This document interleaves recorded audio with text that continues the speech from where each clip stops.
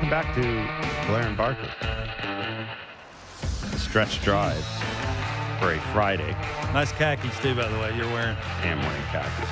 Thought you were going to slip that by me, didn't you? I was going to wear cargo shorts.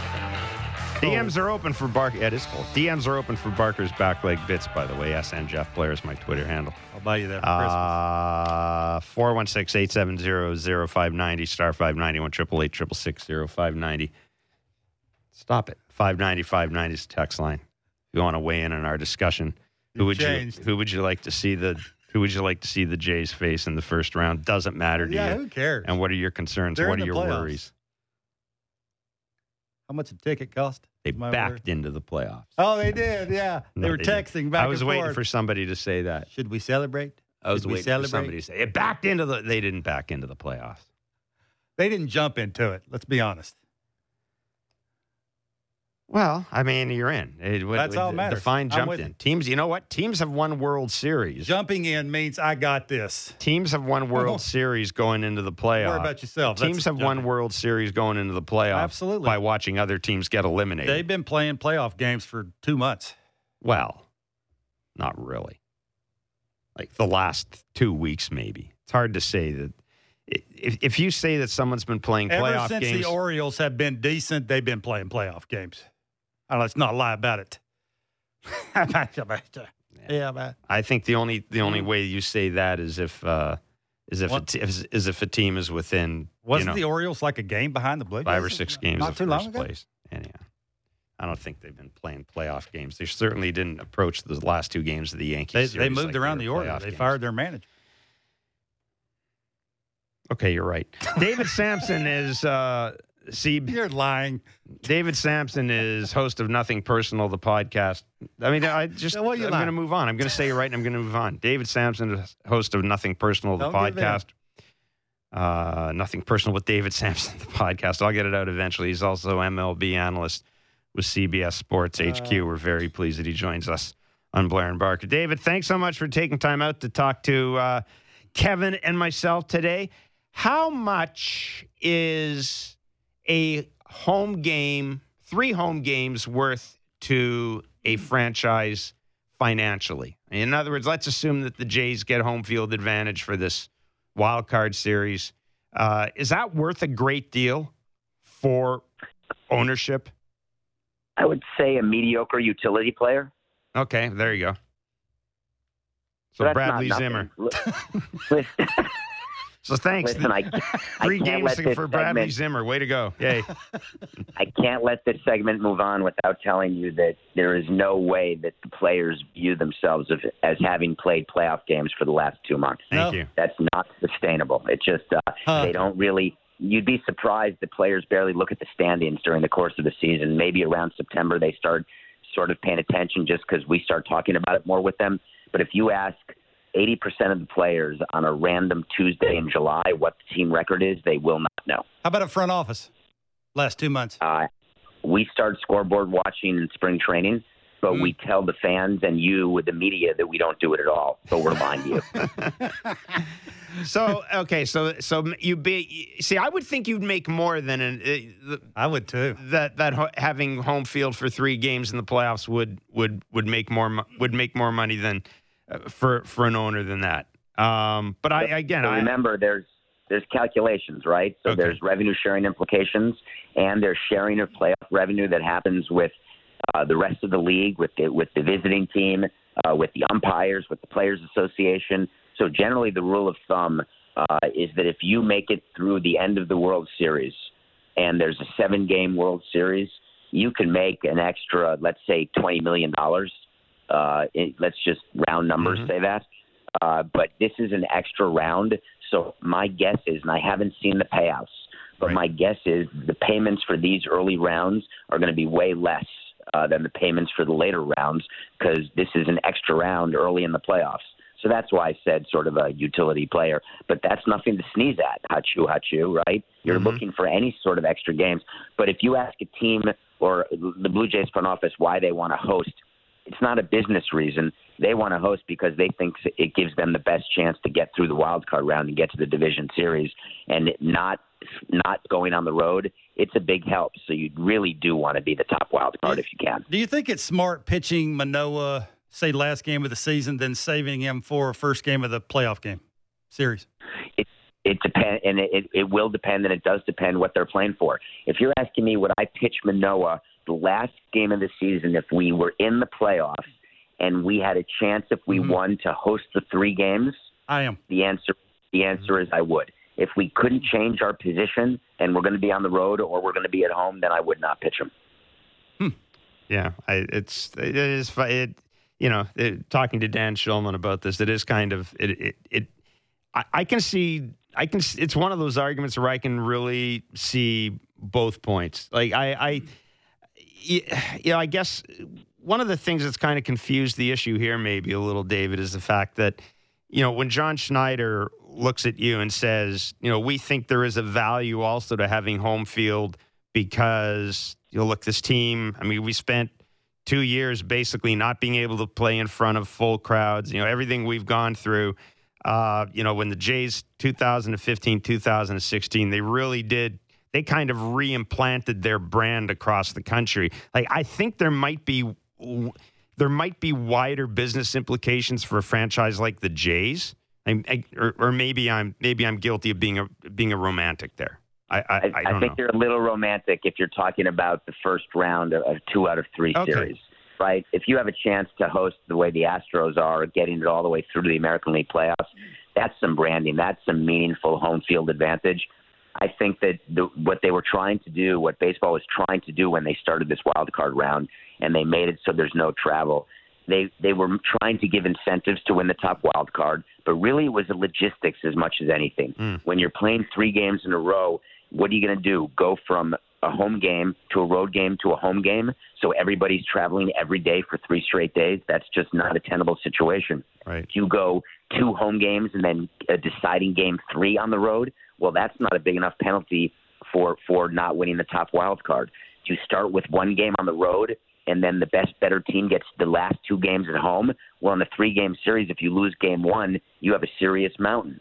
So this was the best solution, was just putting all 3 in one stadium. You mentioned about the logistics of being on the road in the postseason. Of course, I remember when you guys won the World Series with the Marlins, and you took the entire front office and families. I remember the celebration when the Marlins won at Yankee Stadium.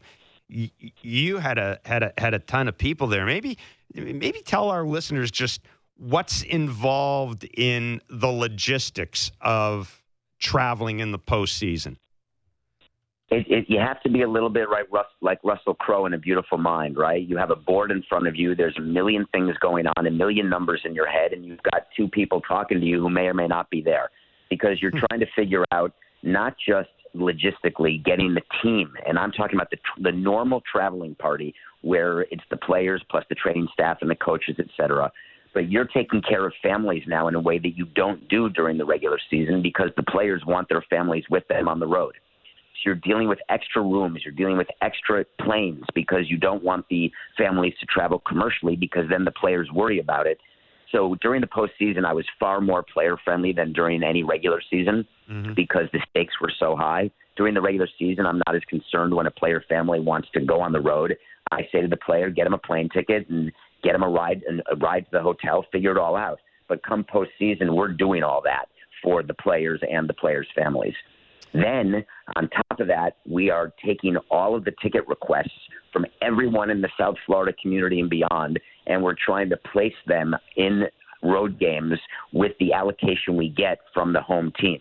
So you get these strips of tickets from a home team when you're the road team, and you literally go on, me and Bill Beck, who was the traveling secretary at the time, we went on a huge table, like a dining room table at a suite in a hotel, and we were charting out where we were going to sit different VIPs, players, players' families, player girlfriends, sometimes both.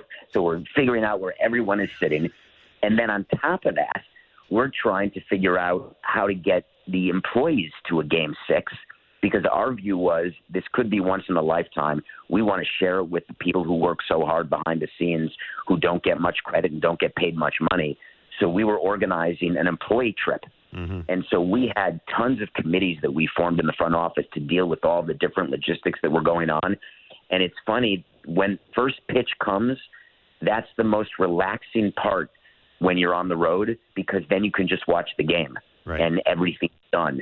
Home games during the playoffs are horrific. You're dealing with Major League Baseball. You're dealing with what they want for first pitches, what they want for the anthems, figuring out what the food situation is. You're worried about the commissioner and all of his people. So I did not enjoy any of the home games in 2003, and it's something I look back on with great regret. Now, we saw Aaron Judge hit his 61st home run here in Toronto, and of course we've talked to you often this year about Aaron Judge and his imminent free agency and his value and things of that nature. But, I got to thinking about you and Jeffrey, and as owners, you gave Vladimir Guerrero Sr. a multi-year contract in Montreal. You gave Giancarlo Stanton a contract with the Marlins. I know you guys are really close to Jose Fernandez. It seems to me that, ownership is a business, but there is kind of a heartstring element to it as well, isn't there? And I'm just wondering, if you're the Steinbrenners, I understand it's going to cost you a lot of money, but David, how you've got a guy who was perfect for New York. You're never going to have to worry about Aaron Judge showing up in Page 6 unless it's he and his wife doing a charity function. He's going to set a record, or he's up there chasing a hallowed record. All the stuff about Aaron Judge, isn't there a value to the Yankees beyond simply his WAR? I guess is what I'm saying when we're looking at a contract. And do owners think like that? Like, what if a guy is your favorite player? I mean, if I'm an owner, if a guy's my favorite player, I might say to my general manager, I really like the guy. Give him an extra $3 million a year. Mm-hmm. Yeah, so owners who do that, and I'm familiar with that type of owner, that generally leads to losing. Okay. Right? If you look at what makes Tampa so good, they're completely unemotional. They trade players a year too early, not a year too late. They don't sign big free agents mostly because they can't, but when they do it in a reasonable way. But let me ask you this, as you sort of ponder the Yankees without Judge. What about the Cardinals when they let Pujols go, or the Braves this year when they let Freeman go coming off a World Series victory? The Braves have continued on, and they are going to win 100 games, and they are in position to defend their World Series championship. The Angels, who signed Pujols, regretted it from almost the minute they signed him. So you're talking about Aaron Judge, who's not 27. He's not Ohtani's age. Mm-hmm. He's going to be playing 31 next year. If he comes in and demands a 10-year Pujols-like deal, you can't do it. If he wants $44 million a year for 10 years, which would be the biggest notional contract and the biggest number per year, maybe he deserves it.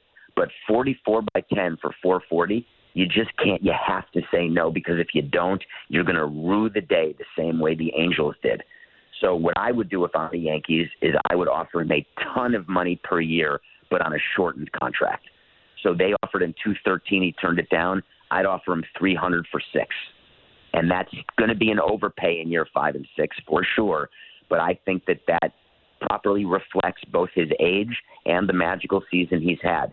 But also, let's not forget, guys, he hasn't exactly performed injury-free through his free agency. Mm-hmm.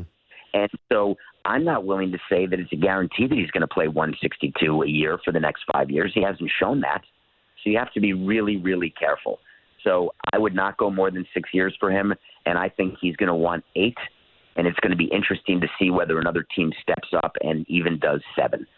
Some players like years, some people like money. We'll see. Yeah, I was going to ask you, if not the Yankees, who? Cubs, Giants, who else? There are several teams with the bandwidth to sign him. The Red Sox could sign him. The Giants, you're right about the Cubs. The Mets could sign him. If I'm Steve Cohen, I want to do a little right to the Steinbrenner's face, right? I want to win the World Series. I want the Yankees not even to make it, and then I want to sign Aaron Judge. I want to do everything I can to stop being the stepsister in the New York area. And to do that, you got to get him where it hurts. And it would be unprecedented, magical, right, if the Mets would take that sort of free agent away from the Yankees. And there's a way to do it, right? The way we signed Stanton is I just said to him in a suite of a hotel, how many years and how many hundreds? Just ask for the moon. And I'm telling you right now, we're going to say yes because we're desperate. What happens? And then he said $325 for 13. I said, we got a deal, but let's pretend we don't for an hour so the owner doesn't fire me. So And that's pretty much what we did. We sort of danced around. We were at 9 years and 7 years and 10 years. And then all of a sudden, hey, how about 13? Hey, that sounds good. All right, do you want to order room service? That's pretty much what happened. But imagine if Aaron Judge got approached by Steve Cohen, not by anyone else, but by Steve Cohen, and said, hey, Aaron, just give me the number. Tell me what it is. Well, 500 for 10. Okay, I'll do it. He will be a Met. David, I think about all this money being spent, and I think about the three guys for the Blue Jays, Manoah, Bichette, and Vladdy. Do they have to sign one of those three in the offseason, or is that a bad look, or is that good business? I think that he's earned the right. Shapiro has earned the right and the trust from you. I hope that they don't need to sign players the way we did to try to earn that trust or that love from our fan base and the media. Yeah. I think that they've earned that, and they don't need to sign players to prove that. And I think you have to trust the decisions they make are the right ones. I'll tell you right now, they're not going to sign all three. It makes zero sense to do that, and they always make sense. And it's not like they don't sign free agent pitching, because they do. As you know, I think the bigger concern they have in this offseason is trying to figure out whether or not they should release Berrios or if this 1 year was an anomaly, because that sign is really, really hurting them. Well, okay, it's interesting to hear you say that. I mean, this is a guy that is not having a good year. That's apparent. But he does give you innings. And the track record would suggest he may not be a number one, but he is a number two. Do you really think that contract will be that difficult for this team? He's pitching like a number 8, not a number 2. Maybe number 7. And they're paying him like a 2, and that's the problem. To be good, you have to pay like a 7 and have them pitch like a 2, not pay like a 2 and have them pitch like a 7. Mm-hmm. Yeah. So, a team like Toronto could stomach a release like that. A team like the Marlins would not be able to. You have to hope that the year is going to just be an anomaly and then he's going to come back. But if the baseball people in Toronto say, you know what, there's something that happened here and we don't see it changing, they'll bring him back for spring training for sure. They'll let him go, but they will not let him go another full season at this sort of performance. They cannot do that. You think it's a slam dunk they release Yusei Kikuchi? First of all, I would never use the word slam dunk because there's too many other factors involved. So I would say that's another example where it has not worked the way they thought. Mm-hmm. I don't know what he's like in the clubhouse. So as an example, if you've got performance like theirs and they're bad and sort of cancers in the clubhouse, which is such an unfortunate expression, they're just bad in the clubhouse and they're bringing other players down, then you talk about a quick release. But if they're good in the clubhouse and they're not hanging their head and you feel like that this is just a year that they can forget about and move on, you're going to give them another shot. It's the first time we've had you on since Don Mattingly and the Marlins have announced that they're parting ways. One, are you surprised by that? And two, what are the Marlins right now? What do they need in terms of a manager? So Donnie is a manager who brings gravitas to the position. He gets the respect of young players and veterans alike. He is very much he loves the hitting side of managing because he's really a hitter. That's what he does. He manages the game well. But he's lasted in Florida probably a bit longer than he should have because there has to be a change made. And I've spoken to Donnie about this, right? The players are not good enough, but they can't get rid of all the players, so they've got to figure out what to do next. So with his contract expiring, they let Donnie resign and say he didn't want to come back. But at the end of the day, there was going to be a change made. And what the Marlins need to find, it has nothing to do with the manager. They need to find a general manager. They need to find scouts and people in development who know what they're doing, and they need to identify players and develop those players better. And they can no longer blame it on me and Jeffrey. We've been gone for 5 years. So now they're realizing the new owner, Bruce Sherman, is saying, my God, Derek Jeter said all we had to do was blame Sampson and everything would be good, but we can't do that anymore. Now I got to figure out what to do. So he went public saying we're going to look at everything, our whole processes, and that's owner speak for, man, do we stink and we got to figure out how. So the Marlins, to me, are an example of a team that tries to rebuild and can't, and then has to do it again without ever having the benefit of winning from that rebuild. Yeah, how do you, tries to rebuild and can't. How do you not rebuild? How do you fail in a rebuild? You project hitters and pitchers to be a certain way before arbitration. They don't end up that way. So when you get young players and you rebuild with prospects, what you're hoping is you get number 2 starter performance by paying for a number 12 starter, right? So that's the key is young players, and then you complement them with free agents and trades when you're ready to win. And what the Marlins did is they signed Soler and Garcia. They overpaid both of them because they thought it was time to win, but it was really just delusional thinking, and it ended up being hurtful to the team, not helpful. And now they've got these long-term deals with non-productive players, with other position players who are young and not effective, with an aging pitching staff. And when I mean aging, I mean they're entering arbitration. They're entering the time when they start getting paid more. And so if you are getting number 2 starter performance while paying for a number 2 starter, that's not a huge benefit to a low-revenue team. Last question before we let you run. There's a week left in the regular season. Do you think baseball is happy with what the expanded playoff format has delivered? Or has it been a little less maybe drama than anticipated? It's a total mal-rev for baseball, what's going on this year. A total nightmare, right? Mm-hmm. So with expanded playoffs, you were hoping that closing day, which is next Wednesday, would be this unbelievable day with teams fighting in cities all over America in September, saying my team's in it, my team's in it. Meanwhile, the American League has had zero tension. It's just a matter of where the teams will be in the wild card, not if they'll be in the wild card. The National League, you have a great pennant race with Atlanta and New York, but they're both in the playoffs. So all you're trying to do is avoid playing the Dodgers in the second round and waiting for the third round. And that's really the only exciting part. And then you've got the Phillies and the Brewers having sort of an exciting run, except neither team can win a game. Mm-hmm. So it's like a race to the bottom of who's going to be the third wild card team and get crushed by, in the wild card round. So I would say that you can't judge expanded playoffs in one season. So MLB is not saying it's a failure, but they're acknowledging that this year did not bring the excitement they had hoped. David, we're going to let you scoot. Yeah. Appreciate you doing this. Thanks so much. Great stuff.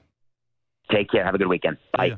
David Samson, host of Nothing Personal, the podcast with David Samson. Release, he said. MLB analyst with CBS Sports HQ. I can't see them. I can't either. I mean, I've talked enough about Berrios. I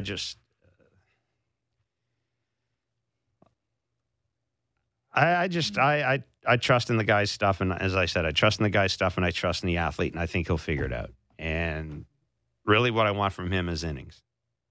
If he gives me innings, I think he'll be good enough. Occasional 6 scoreless. I think he'll be good enough. That'll help. I think he'll be good enough. But I've also said that when you give out a 6-year contract or a 7-year contract, just assume that the last 2 years are probably not going to be any good. Assume that there will be a year where the dude will be hurt because he's a pitcher. And the other thing is, assume that there's a pretty good chance if you're the general manager, you're not going to be around at the end of the deal anyhow. There you go. I honestly, that's well said.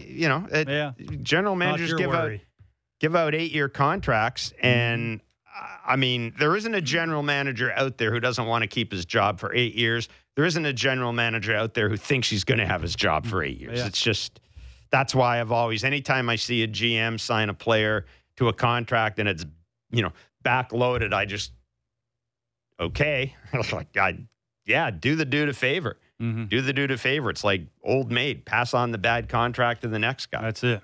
But, I think, the postseason, Jose Berrios and the postseason will be an interesting story. I think this is a thing. It's not a story, is it? I think this is a thing though where you need to know the guy too. I mean, I think John and the coaching staff and everybody, they have a pretty good handle on Jose Berrios. Well, he tries hard. There's no doubt for that. And it's entirely possible. It's performance driven. It's possible that the guy may look at this and Ross Stripling has been a better starting pitcher than I have. I'll be better next year. In the meantime, I'll be a good teammate. It's possible. I got a big bank account. In recognition of the National Day for Truth and Reconciliation, radio stations across the country are coming together across Canada to amplify, elevate, listen to, and learn from Indigenous voices with a Day to Listen 2022. This is in partnership with the Gord Downey and Chani Wenjack Fund. Listeners can tune in to radio stations across the country, including our music stations, CHFI 98.1 and KISS 92.5. From 6 a.m. to 6 p.m. today, listeners will hear stories from Indigenous leaders, residential school survivors, musicians, and teachers. For more information, you can contact adaytolisten.ca. 416-870-0590, star 590, 1-888-666-0590. So, Jays are in the postseason. Who do you want to see them face? Who are you scared to see them face? What are your concerns with the Blue Jays going into the postseason? We will take your calls, your text as well. 590-590 is the text line. DMs are open for Barker's back leg bits. We'll put it all together and deliver it to you in the next half hour. It's Blair and Barker on Sportsnet 590, The Fan, Sportsnet 360, and wherever you get your favorite podcast.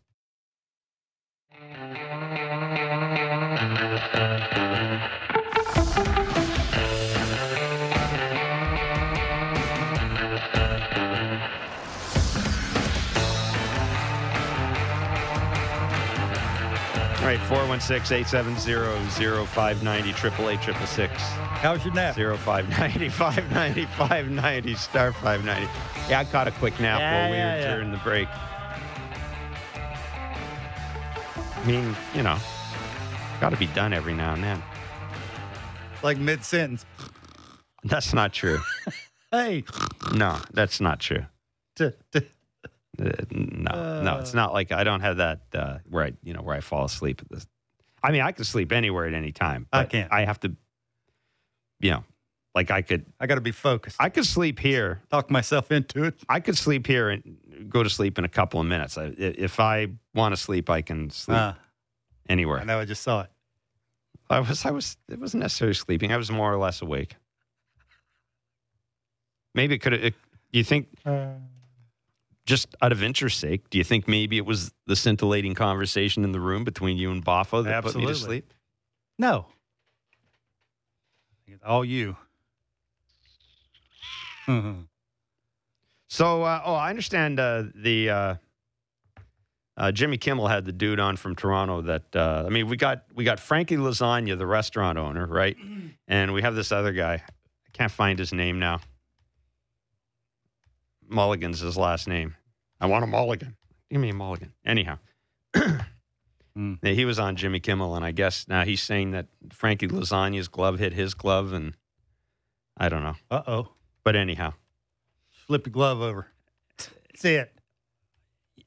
Everything I've heard since Aaron Judge hit that home run, like, I don't know either of these guys. I'm sure they're great human beings and wonderful people. But everything I've heard since then makes me so happy the ball ended up in the bullpen. I'm sorry. It just does. You said it. Like, seriously. I told you not to. I'm just saying. You said it. Seriously. I told that. Sometimes if you're thinking it, don't say it. It's just, yeah. Oh, boy. Like if it's a kid that caught it. Then dropped it. Okay, then I'm up in arms. Yeah, that'd be awful. Give it to the kid. I'm with you on that. Give it to the kid. That would never happen. I'd be fighting over that. Yeah. Anyhow. You said it. Well, it's true. It's like that whatever that. It's okay not to say it sometimes. Zach Hempel guy or whatever. Anyhow. But it's true. We don't have to like run around and find out how much dude wants for the ball or if he's going to give it away. Let's start with 3. Tell you that. Anyhow. Barker's back leg bits. Barker's back leg bits. DMs are open. 416-870-0590, star 591, 888-666-0590. If you want to call us, Paul in Hastings. Now, Paul, I think you may be of the mindset that maybe we're kind of, all this stuff about talking about home field and who we're facing and all that maybe we're overthinking this a bit and we should just face who you're going to face, right? Yeah. They're a good team. And as an armchair critic, when I sit back and just watch them play, it's like they don't bunt. They're afraid to take away a bat. Like when Vladdy's not doing well, do something unexpected. Yeah. Even though the guy's a great hitter, it's like teams they play, they know they're not going to bunt. Yeah, thanks for the call, Paul. Here's the thing. I mean, I don't get the whole. First of all, I'm never asking Vladdy to bunt. No chance. There's a couple things. We know guys can't. I mean, we can bang our head against the wall all we want. There are a lot of guys who can't bunt, first of all. Secondly, if you haven't done it, bunting's hard. It's not easy. You never practice that. Exactly. And it's really hard. It's not easy to do. And pitchers throw not hard. High school. Yeah, it's not to you. Yeah, it's not like you're bunting. No. So those two things. But let's just it's not done anymore. It's just not. So when we talk about element of surprise, guys doing stuff, like I'm on board with the idea of if they're shifting every now and then. And I know it's not easy to do. But, yeah, try to roll one down there. I mean, there's stuff you can do. And in the playoffs, yes, quite often you see that, right? Somebody makes a play and it's out of character or it's a little outside the box and it's great. But here's the bottom line. And the reason a lot of teams don't bunt is that there are numbers out there that tell you that giving up and out is not a good thing. Right? Never. There just is. And that's the way people are wired. That's the way people are wired. Okay, who would you bunt in the lineup? There's nobody in this. Springer? No. Bo? No. Vladdy? No. Kirk? I laughed. Kirk? No. Chapman? Maybe. Not a chance. Teoscar? Definitely not. Throw Lourdes in there. No. Danny Jansen? No, God, no. He tried. Yeah. How'd it look? Mm-hmm. Santiago Espinal? Tried. Didn't look good. Bradley Zimmer. I mean, he ain't hitting his weight. Yeah. You ever seen him try and bunt? I haven't never seen him try to swing the bat, to be honest, since he's been here. So, have I named everybody? JBJ? He might be the one guy who tries to bunt for a single, but does the job that everybody wants him to do. That one I'll give you. Now, you're right. And because I had people say, well, you guys talk about how, John Schneider will use Espinal, put the hit and run with Espinal on the plate. Why can't he bunt? It's not the same. It's not the same thing. It's just not the same thing.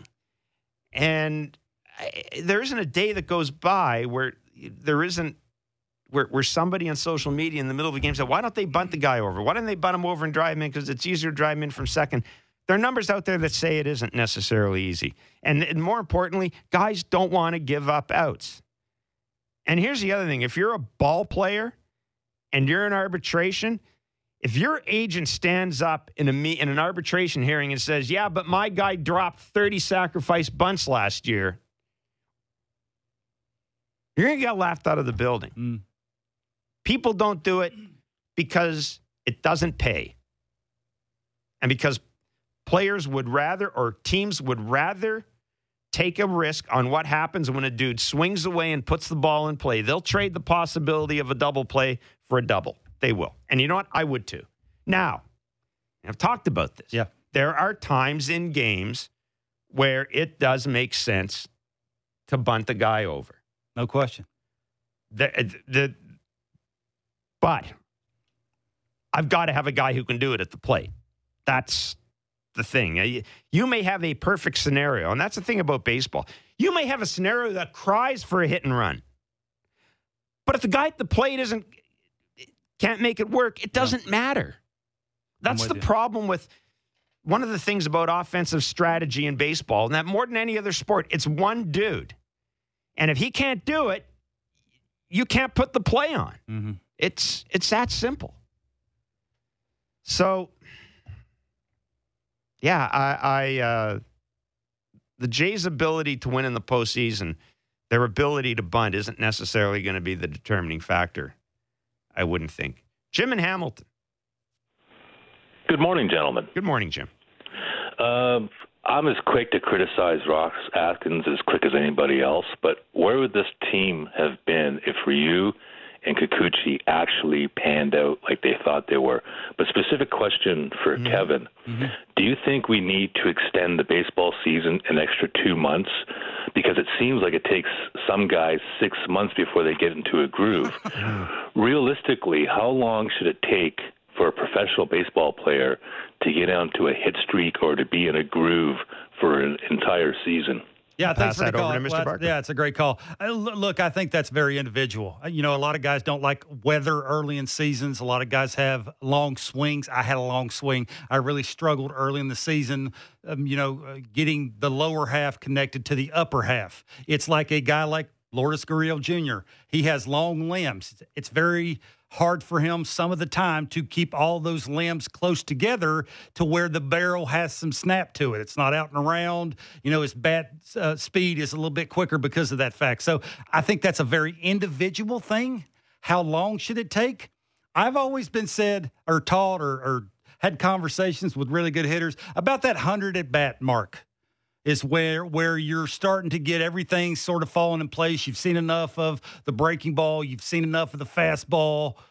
You've seen enough of the secondary pitches to be able to be in that athletic position to be able to throw your hands at a strike. A strike is the big answer there, right? It's one thing to go up and have a good swing. It's another thing to have a good swing and swing at your pitch.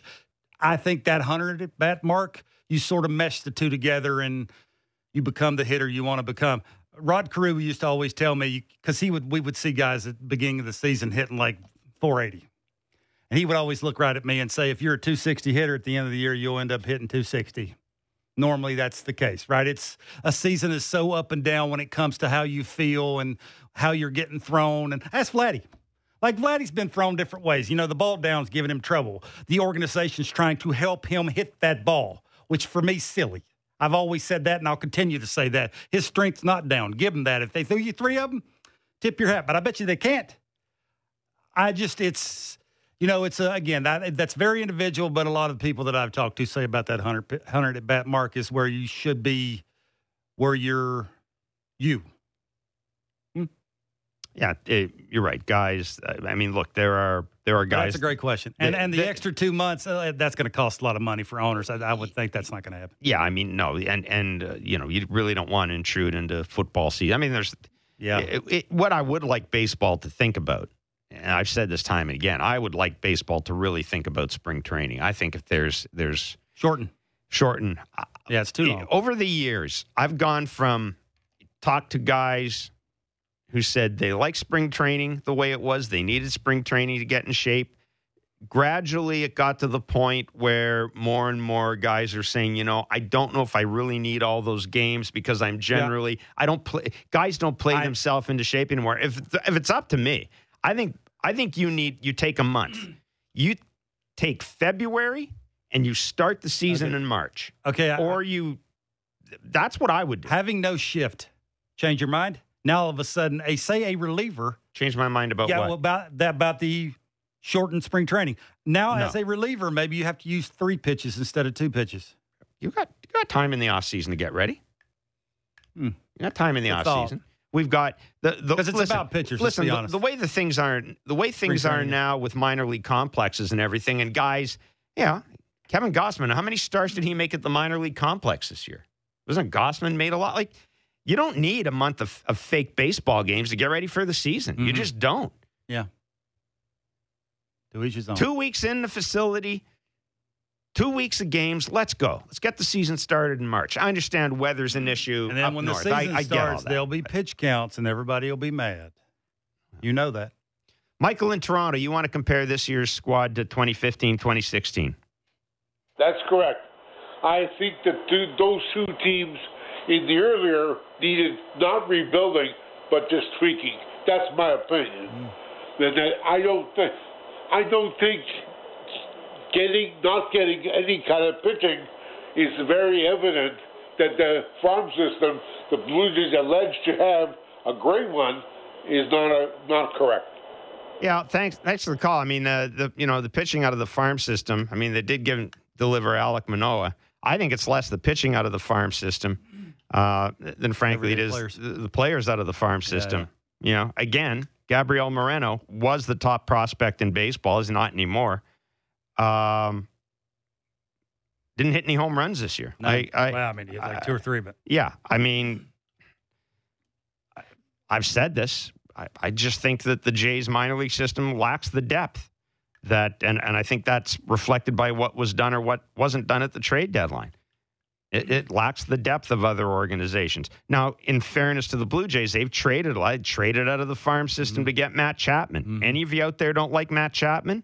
You'd rather have Cavan Biggio as your third baseman every day? Don't think so. They've moved pieces out to address issues. But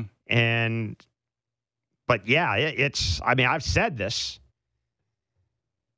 You look at and I hate saying look at the Rays, but you look at the Rays. They bring up a guy who was their AA and AAA MVP the last 2 years, Jonathan Aranda, and he's leading off in big games. They do it over and over again. They bring guys up who can play. They bring pitchers up who can play. Wow. The Jays don't have. Think about this. The Jays went out and got Bradley Zimmer twice. Yeah. Because they didn't have somebody with that skill set in their organization or somebody they were comfortable enough bringing up to the major leagues. Think about that. They had to go out and acquire the last guy on their roster twice. You should have those guys coming out of your you-know-what in the minor league system. You nailed it. Like that's and yes, the pitching, hey, all we heard about for the past 2 years was Thomas Hatch and Anthony Kay. These guys are where are they? This organization clearly has no confidence in them. I mean, the failure that I see in this organization, the big failure has mainly been that they don't have any depth. They don't have anybody in the minor league system they've been able to bring up and contribute. Like right now, they don't have a guy. Now, Ricky Tiedemann, maybe if Ricky Tiedemann joins this team, that'd be nice. Think about this. If Ricky Tiedemann makes this team next year, and if he's as good as everybody says he is, if he's a left-handed Manoah or something even close to that. Kidding me? That means that in 3 years, a span of 3 years, the organization's produced a Manoah, and then, that's pretty good. So this could just be a down phase. It could be right now that the organization looks thin because they've traded out a lot of guys to fill in these other positions. But the caller's point, the difference between this team in 2015 and 2016, the core of this team is going to be around. You couldn't say that in 2015. No. 2015, we all knew. Well, most of us knew David Price wasn't coming back. No. I mean, a few people out there were silly enough to think that he was going to come back. David Price wasn't coming back. Troy Tulowitzki was nearing the end. Josh Donaldson was at the point where he was going to start to get hurt. Russell Martin was nearing the end. Jose Bautista was nearing the end. Edwin was not nearing the end. But my point is 2015, 2016 were a bunch of late bloomers that made the most out of a small window of opportunity. This is different because when 2015 was over, I don't think too many people looked at that team and said, boy, they're going to be better next year. Nobody. The end of this year, regardless of what this team does, people will look at this team and go, add this, add that. You kidding me? Yeah. Yeah. So that is the major difference, I think. Major difference, I think, between this team, where this team is, where this organization is now, and the 2015-2016 Jays. And I really think that's why people really want to see this group have success. And I keep saying this, it gets back to the Leafs. They don't want the Leafs. The last thing they want is Vladdy and Bo to be one and done 4 years in a row, the way the Leafs are one and done. Because this whole sports market, the context is provided by the Leafs. That's why I laughed when I saw Austin Matthews throw out the first pitch to Alec Manoah. I'm thinking, God, I hope he doesn't catch anything. I hope he doesn't catch blue and white disease catching the ball. Right? No. I didn't think that. Didn't you? No. You're on your own. Let's squeeze in a couple of back leg bits. Mitch from Barrie, Kev. When pitchers see a lack of effort from position players, how does it affect them? It doesn't. You have your job, I have mine. It doesn't. I know everybody wants to think that clubhouse is a team game. No, it's not. It's an individual game. When that individual is doing their job to its fullest, their team looks like the Blue Jays are starting to look. So it doesn't. They might chap them because they might be on the mound and a guy or something doesn't hustle after a ball or something, and then you might have a issue down in the tunnel where nobody can see it. But when it comes to performance, it doesn't do anything. You're performing at the highest level to support your family. And then it's a team thing. I like that. Right. A good question. Blue Jay Girl 5. Lots of talk about the loud fans and how the opposing team must find it difficult and hard to focus. So what about the home team? This is okay. Now this is interesting, Chris, and thanks for the question, because someone else pointed this out. We've seen Jordan Romano have difficulty with PitchCom a couple of times. Sure. Now we're going to see PitchCom in the playoffs, and a couple of people said, 50,000 people at the Rogers Center. It's going to be noisy. Should there be some sort of a concern about that? And I replied to somebody, well, then you just go back to the old-fashioned I think the difference is, now I've never been in a playoff hunt like this, but I have had a lot of big crowds in winter ball. Yep. And it's very hard to hear yourself think. I mean, calling ball pop-ups, there's just, you don't. Like, you're basically like kicking at a guy just so he's not close to you. I think the difference is in those situations is the crowd that is rooting for you and not against you. That's the difference. Like, there is a big difference when you go on the road and you're being booed or yelled and screamed at than where you're being cheered for. That's the difference. The little Jordan Romano having to worry about his PitchCom, that's not an issue. Like, he'll just put his hand over his ear. They'll figure it out. Let's, like Jeff said, if they have to put the fingers down, they'll do that, or they'll call timeout, which nobody likes to see, and he'll run out there and they'll do something, whatever they have to do. But the difference is it's the boo factor. It is the Johnny Cueto dropping the ball, and famously Cole. in Pittsburgh, Garrett Cole getting called for a balk. Yeah, like that's so that for me is the difference. I don't think it has anything to do with the the PitchCom, or they'll figure that out. Yeah. It doesn't hurt to get really loud though. When the opposing pitcher's in trouble. Just go crazy. Go nuts. Yeah. Go crazy. Go nuts. I was going to say find a garbage can and bang it, but it's probably not the case. Listen, we appreciate all your texts, your calls today. Some great calls, some great texts. A reminder that you can listen to us wherever you get your favorite podcast, Apple, Spotify, wherever. Leave a review. Subscribe, download, all that good stuff. We'll be doing Blue Jays Talk on Sunday following the Jays game, and we will be back here on Monday as per usual from 10 to noon Eastern on Sportsnet 590 The Fan, Sportsnet 360. For all of us here at Blair and Barker, have a great weekend.